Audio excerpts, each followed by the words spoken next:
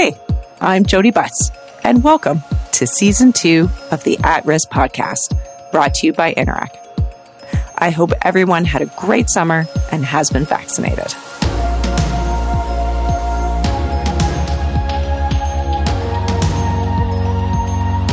At Risk returns to you in the beginning phase of an unfortunate fourth wave of COVID-19, in the middle of a federal election, and following the U.S. withdrawal from Afghanistan and a summer of forest fires, hurricanes, and flooding. For this season opener, even with all that's going on, or perhaps especially because of all that's going on, we wanted to ask, what about the children? And for answers, we turn to Sarah Austin, world-class champion for children and the founder and CEO of Children First Canada. Sarah helps us understand the top 10 threats to childhood, gives us some data to chew on, as well as some evidence-based ideas for how we can do better for kids. In addition, you'll want to be sure to listen to the end to hear from Simi Sahota, who is a grade 12 student from Surrey, BC, and a member of the Young Canadians Parliament with Children First Canada. She shares with us her message to the federal party leaders. Whether you're a parent, grandparent, or simply care about the future of Canada, you'll take a lot away from this conversation.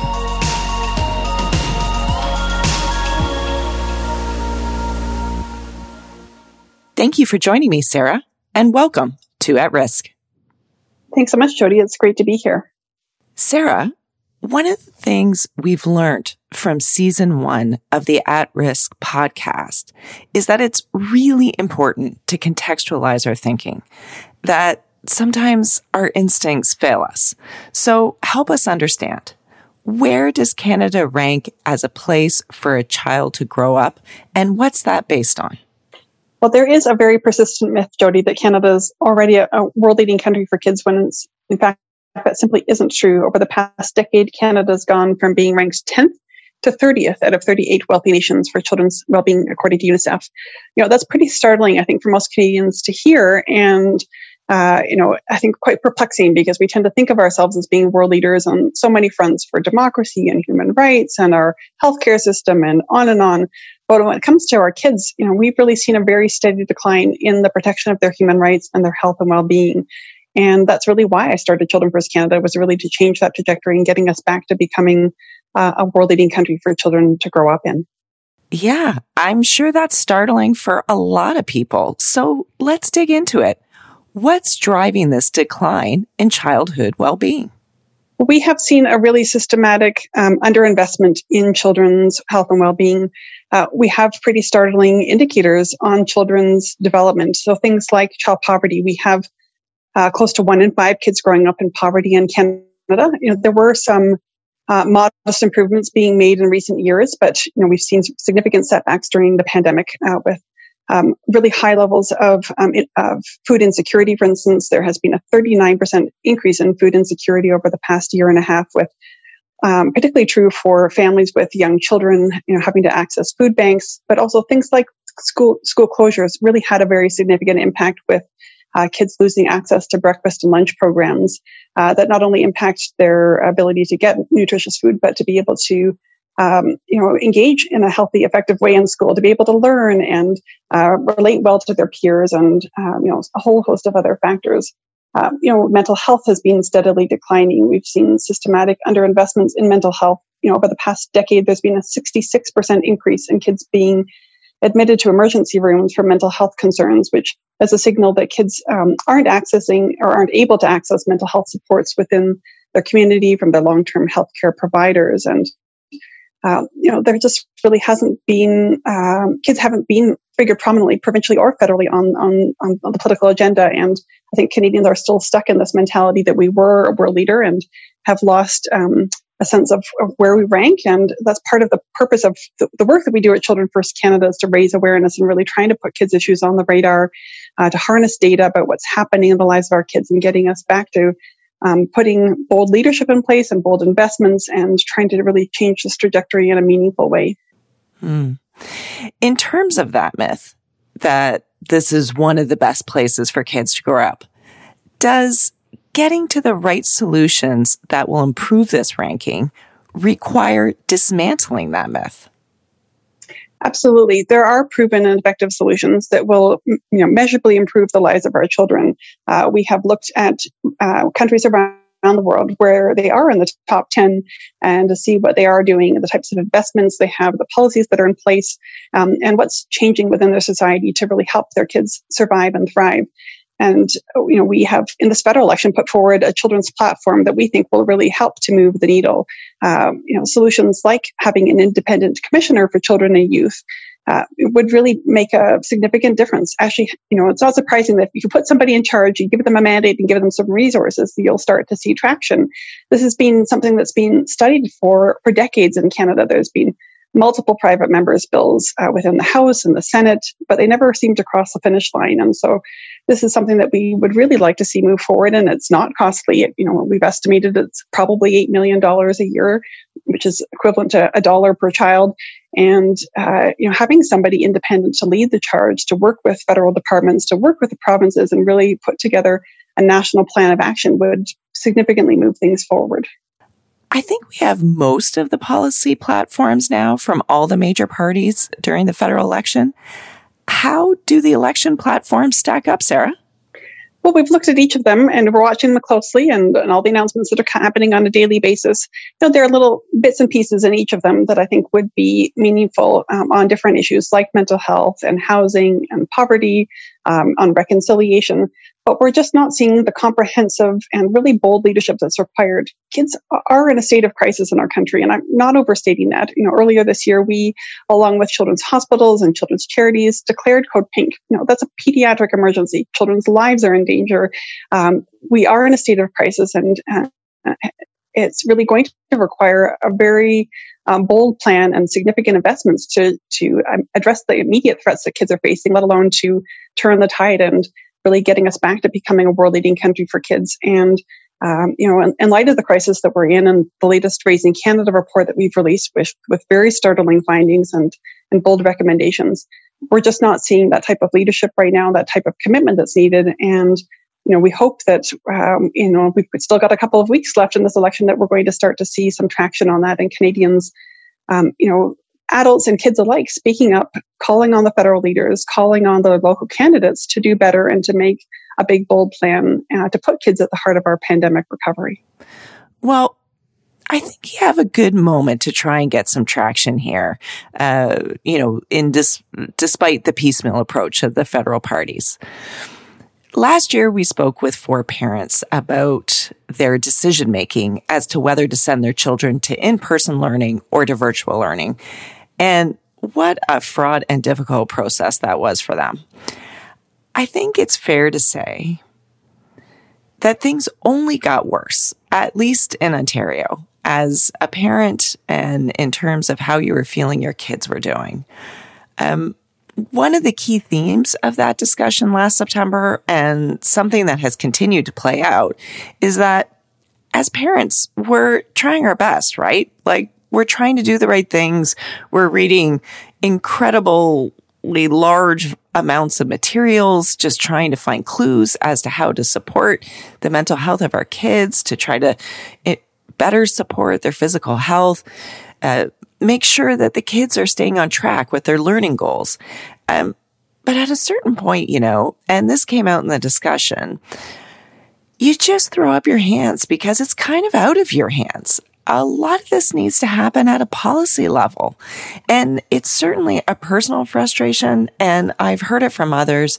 So much is being put on our shoulders as parents when really these are things that governments need to do. They need to set policy. They need to set the standards, and they need to create that safety net for all kids. We can't do it as individuals. What's your thoughts on that? Absolutely. I 100% agree with you, Jody. And I do believe, I agree with you. We're at a moment in time where parents have done their best. Every parent wants to do their very best for their child. And I think every parent that I know and have heard from over the past year and a half has just given everything they can to help their child get through this pandemic and survive. I mean, I don't think any of us are really thriving, but just to get through this pandemic. But we do rely on public policies, provincially, federally, to ensure the survival and well-being of our children. And in many ways, as a society, we have failed kids. We asked kids to make enormous sacrifices. They gave up school, birthday parties, sports, play dates, physical activity, and so much more. But when it came to protecting our children and providing the supports that they need, we just, at a public policy level, just didn't provide it for them. And parents are angry. Grandparents are angry. They've had enough. We've seen a rise of parental activism that I have never witnessed in my 20 plus years of advocating for children. Parents have taken to social media in enormous numbers to speak, particularly at a provincial level, around issues like schools and public health restrictions, to advocate for their kids. And I hope that we'll see that rise of parental activism in the coming days in the election, to see that Canadians demand and expect better for our children. The future of our country depends on our children. And we all know that every single day matters in the life of a child. When we delay acting and putting the supports that our kids need in place, it jeopardizes their survival. Looking at issues, for instance, like mental health, where suicide remains a leading cause of death for children ages 10 to 19.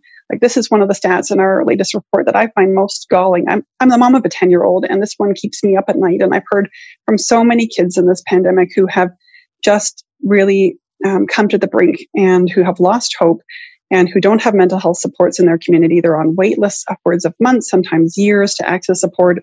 And so they have to go to an emergency room if they're in a mental health crisis. I mean, that is just outrageous to me as a parent, let alone as a citizen and an advocate for all 8 million kids in our country. And I really do hope that we see parents rise up, grandparents as well. I think part of the challenge here is that we're all just so tired. We're all worn down by this pandemic and have so little left to give. We've done our best at an individual level. And so when it comes to advocating and, having the wherewithal to show up at candidate forums or, to go beyond, activating at a social media level, how do we really create the societal demand that things have to get better for the sake of our children and for the sake of our country?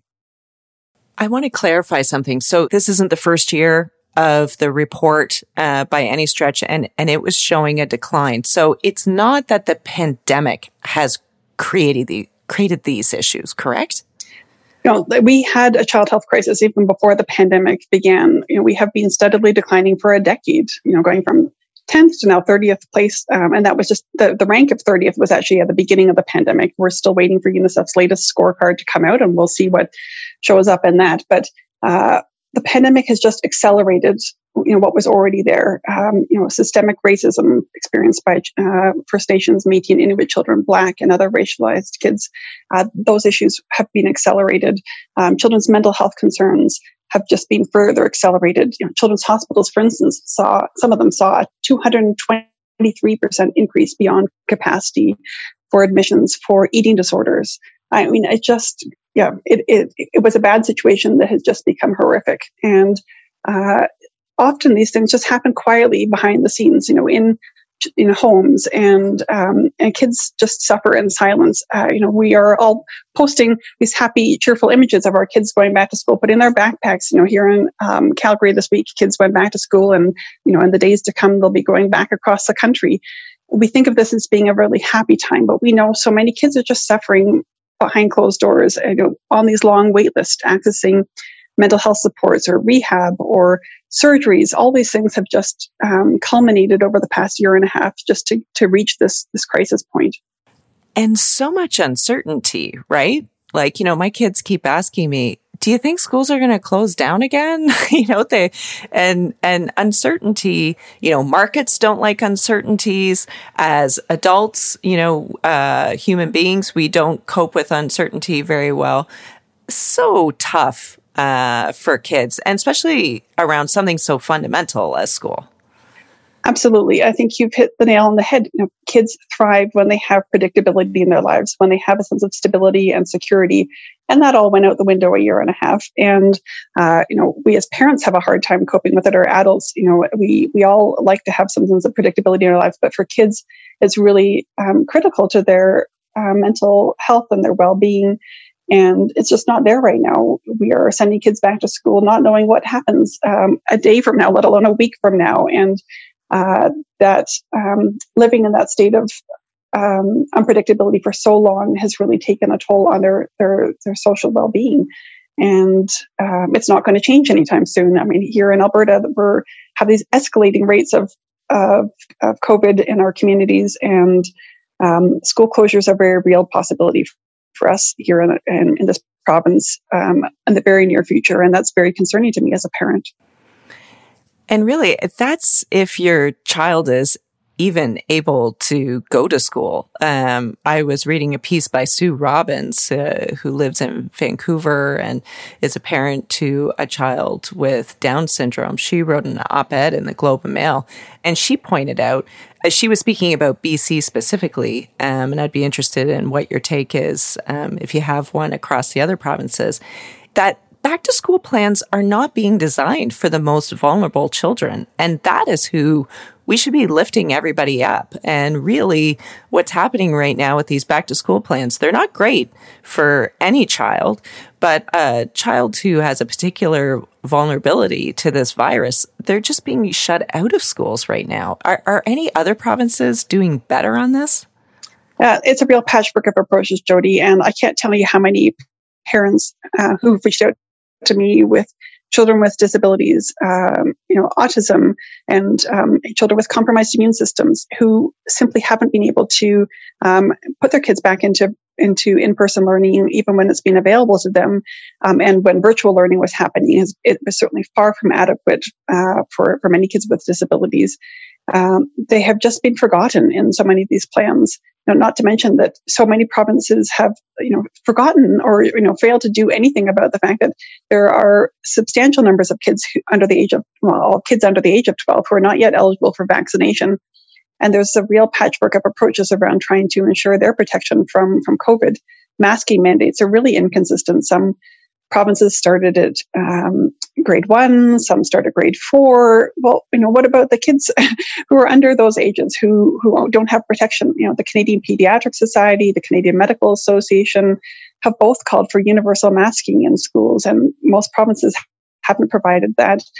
And those that have provided have real gaps in it around things like field trips or lunches or class sizes that are really going to put the 6 million kids under the age of 12 at grave risk, not to mention the kids who were even more vulnerable because of compromised immune systems or disabilities. And, we have really failed so many children, and it's inexcusable, and it's got to change. So there's a stereotype of, the politician kissing a baby. Theoretically, that's communicating that, politics and kids are a home run, only hospital ribbon cuttings are a close second. And yet, what you're very clearly telling us, and what the evidence is very clear on, is that children are totally overlooked from a public policy perspective. How is that? How can that be? Well, I think it's a pervasive view of children in our society that kids are property, or that they're, the sense of personal responsibility that, parents have got this is, it's the parental responsibility. And of course, parents are the primary duty bearers for children, but this lack of an understanding and a view that children are citizens with rights and rights holders, protected under international law and under domestic law, and they are just not thought of as being citizens or as competent. You're taking an issue like the voting age, which continues to be a very vexing issue in this country that seems to, at the surface, to be a very controversial one, but it rests on this idea that children aren't competent. We don't have a competency test for adults. We don't expect adults to prove that they are capable of voting. We just assume that they are. And you and I both know we don't have, lots of Canadians will go to the polls knowing very little about their candidates or party platforms. They may have intellectual disabilities. They may be elderly and losing their competence, but we still provide them the right to vote, and we do not disenfranchise them.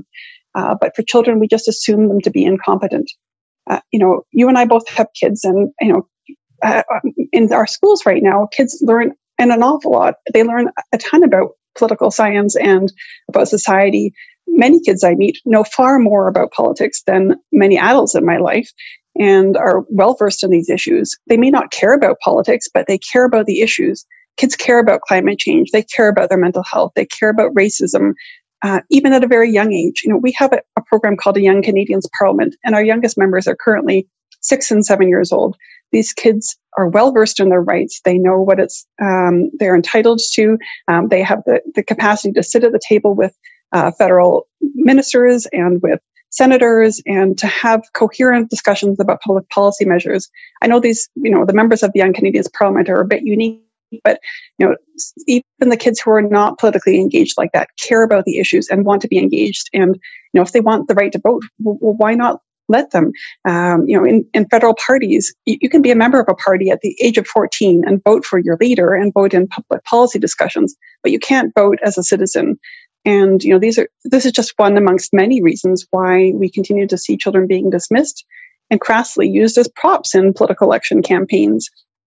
And I think, if given the chance, kids could really prove us wrong, and really show that they are capable and have enormous capacity to contribute in a meaningful way to improving our society. I was having a discussion with another parent, and she was telling me that, the friends of her child, they wanted to get vaccinated, but their parents didn't want them to. And I was like, well, the Healthcare Consent Act in Ontario doesn't require parental consent to get vaccination. Like, they can go to a clinic, and if they feel comfortable and safe to do so, and get vaccinated. But then I went online and just thought, I better double check I have that right. Haven't looked at that act in a long time, better before I start, lecturing people. So I go online and I see that, some public health authorities are requiring parents to be present. Some aren't. Some are doing it for safety reasons, i.e. if a child had an allergic reaction or some other type of reaction, they want to have someone else present, which, does make sense, although it's a room full of clinicians. And others, no reason given, just, want parental consent, even though the child has capacity to consent for themselves. Like, what does that have to do with regional diversity? Why would that be left up to regional public health units? Well, it's emblematic of our patchwork approach to how we treat our children. There are real inconsistencies within a province, let alone across this country. And I think, at a very basic level, if we, whether your child is born in Toronto or Edmonton or Iqaluit or St. John's, I think every child deserves to have the same access to care and treatment and equitable access to services, and yet that simply isn't true. And we have devolved our public policy making in a way that just really fails our children, and kids fall through the gaps, or where public policies may be violating children's rights, but there isn't anything done to challenge that. And again, we're just part of the idea of having something like a national commissioner for children and youth, or having a national strategy with clear national goals and dedicated resources to improving the lives of our children. It would go a long way. We simply don't have a national vision for our children right now. There is no plan. Going back a decade ago, when we were in the top 10 for children, we had a clear national plan of action. There was national dedicated leadership. And with all of that being dismantled, it's not surprising that we have lost our way. And, we really have to get to the point where we actually believe that our children are a priority, and that we put leadership and resources behind that to really help change that trajectory for our children. And how might, engaging children in policy making look like? Well, the methods you can use may vary, but, our Young Canadians Parliament is one model that can be used and is being used by government to consult children. The Young Canadians Parliament meets regularly. These kids are from all walks of life. They represent the diversity of Canadian society. They meet on a regular basis to learn about their rights on a wide range of issues. And not only are they bringing forward their ideas and their own public policies and their own agenda of what needs to come forward in Parliament, they are also a sounding board for government. So earlier this year, when Minister Taggart was developing the State of Canada's Youth Report, she and her team had the chance to consult the Young Canadians Parliament and seek their input about what it's like to be a young person in our country today. When Senator Moody was developing her private member's bill for the Senate on the establishment of a commissioner for children, she came to the Children's Parliament and consulted them. That's one example of how you can do it, but there's public polling that can happen with kids of various ages, but to see policymakers simply having the chance to meet with kids themselves, to have facilitated discussions on these issues, is something that can be done. There is expertise, and there are organizations like ours and others who are able to help support that. We see many ministers. The Prime Minister has a youth council, but I think the members have to be 15 or 16 to start. And we have pointed out that that's a gap. You don't magically develop competency at the age of 15. We need to start in the early years. And we have clearly proven that you can meaningfully engage very young children, as young as 6 and 7, and sometimes even younger, in policy decisions that affect their life. You can't do it. You have to do it in an age appropriate way and support their developmental capacities, but it certainly can be done. And I think what surprises me continually when I see kids in action and having the chance to have these discussions with policymakers is they are often so bright and so creative, and they have this sense of urgency. We as adults can often become quite complacent. Our persistent child poverty problems, or child abuse rates, or the mental health concerns, these issues are burning in the lives of our children. They know what it's like to suffer. They've seen it in their own lives, in the lives of their peers, and they just aren't prepared to wait. And they expect us as adults to do better by them. To some extent, we're experiencing the Greta effect of that rage and impatience and intolerance for the status quo. But when I see policymakers at the table with these young kids having these discussions, it ignites a fire in them. And I see often policymakers taking off their political hats and their formal agendas, and their talking points go out the window, and they just become ordinary people. They were kids once themselves. They have kids. They have grandkids, or they know kids that they love. And it just really changes the tone of the conversation. It's become quite common in political circles now to talk about when you add women, you change politics. Well, when you add kids, you change politics. And it creates a sense of, it brings the heartbeat back to the conversation, and it brings this burning urgency back. And it creates this enormous creativity around what is possible. And I think it's such a powerful thing to see in action. And I hope more of our political leaders will embrace that way of thinking and doing.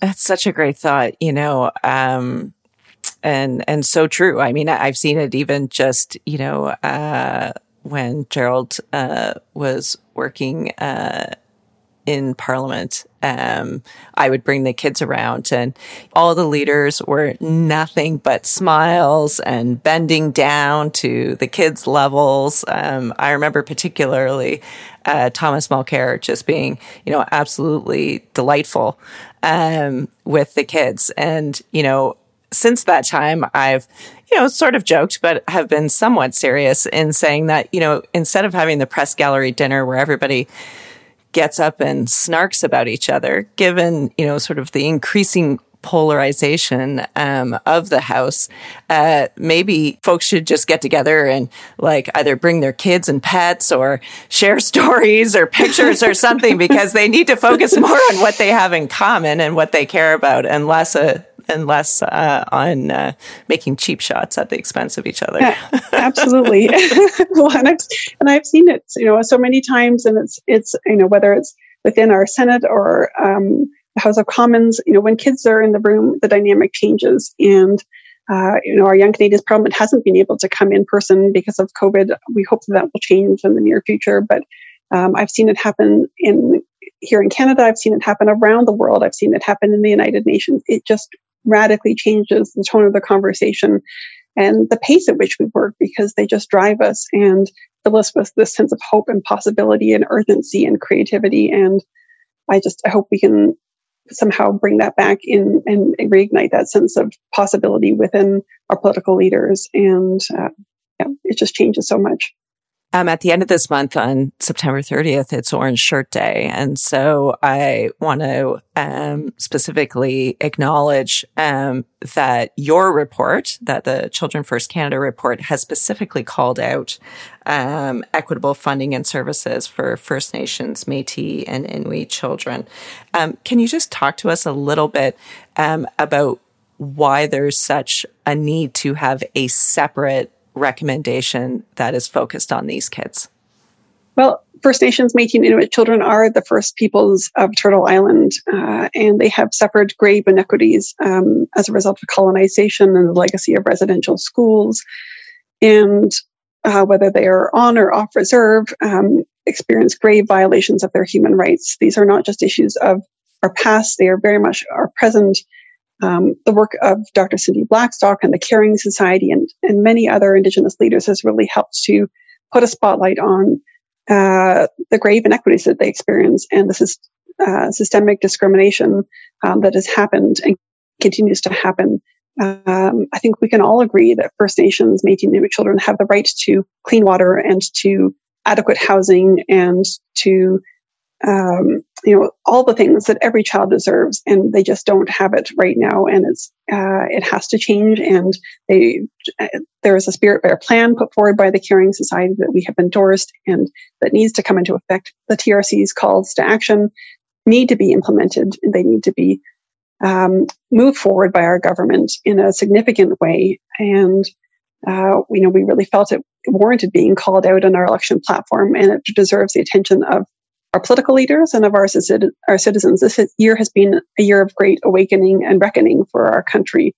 And I'm pleased to see that it is figuring in the election platforms and in the discussion, perhaps not as significantly as it should be, but it needs to continue. And we hope that as candidates come knocking on the doors of people listening and as Canadians head to the polls, that they're thinking about these issues, then it will figure prominently in their decisions around who they vote for.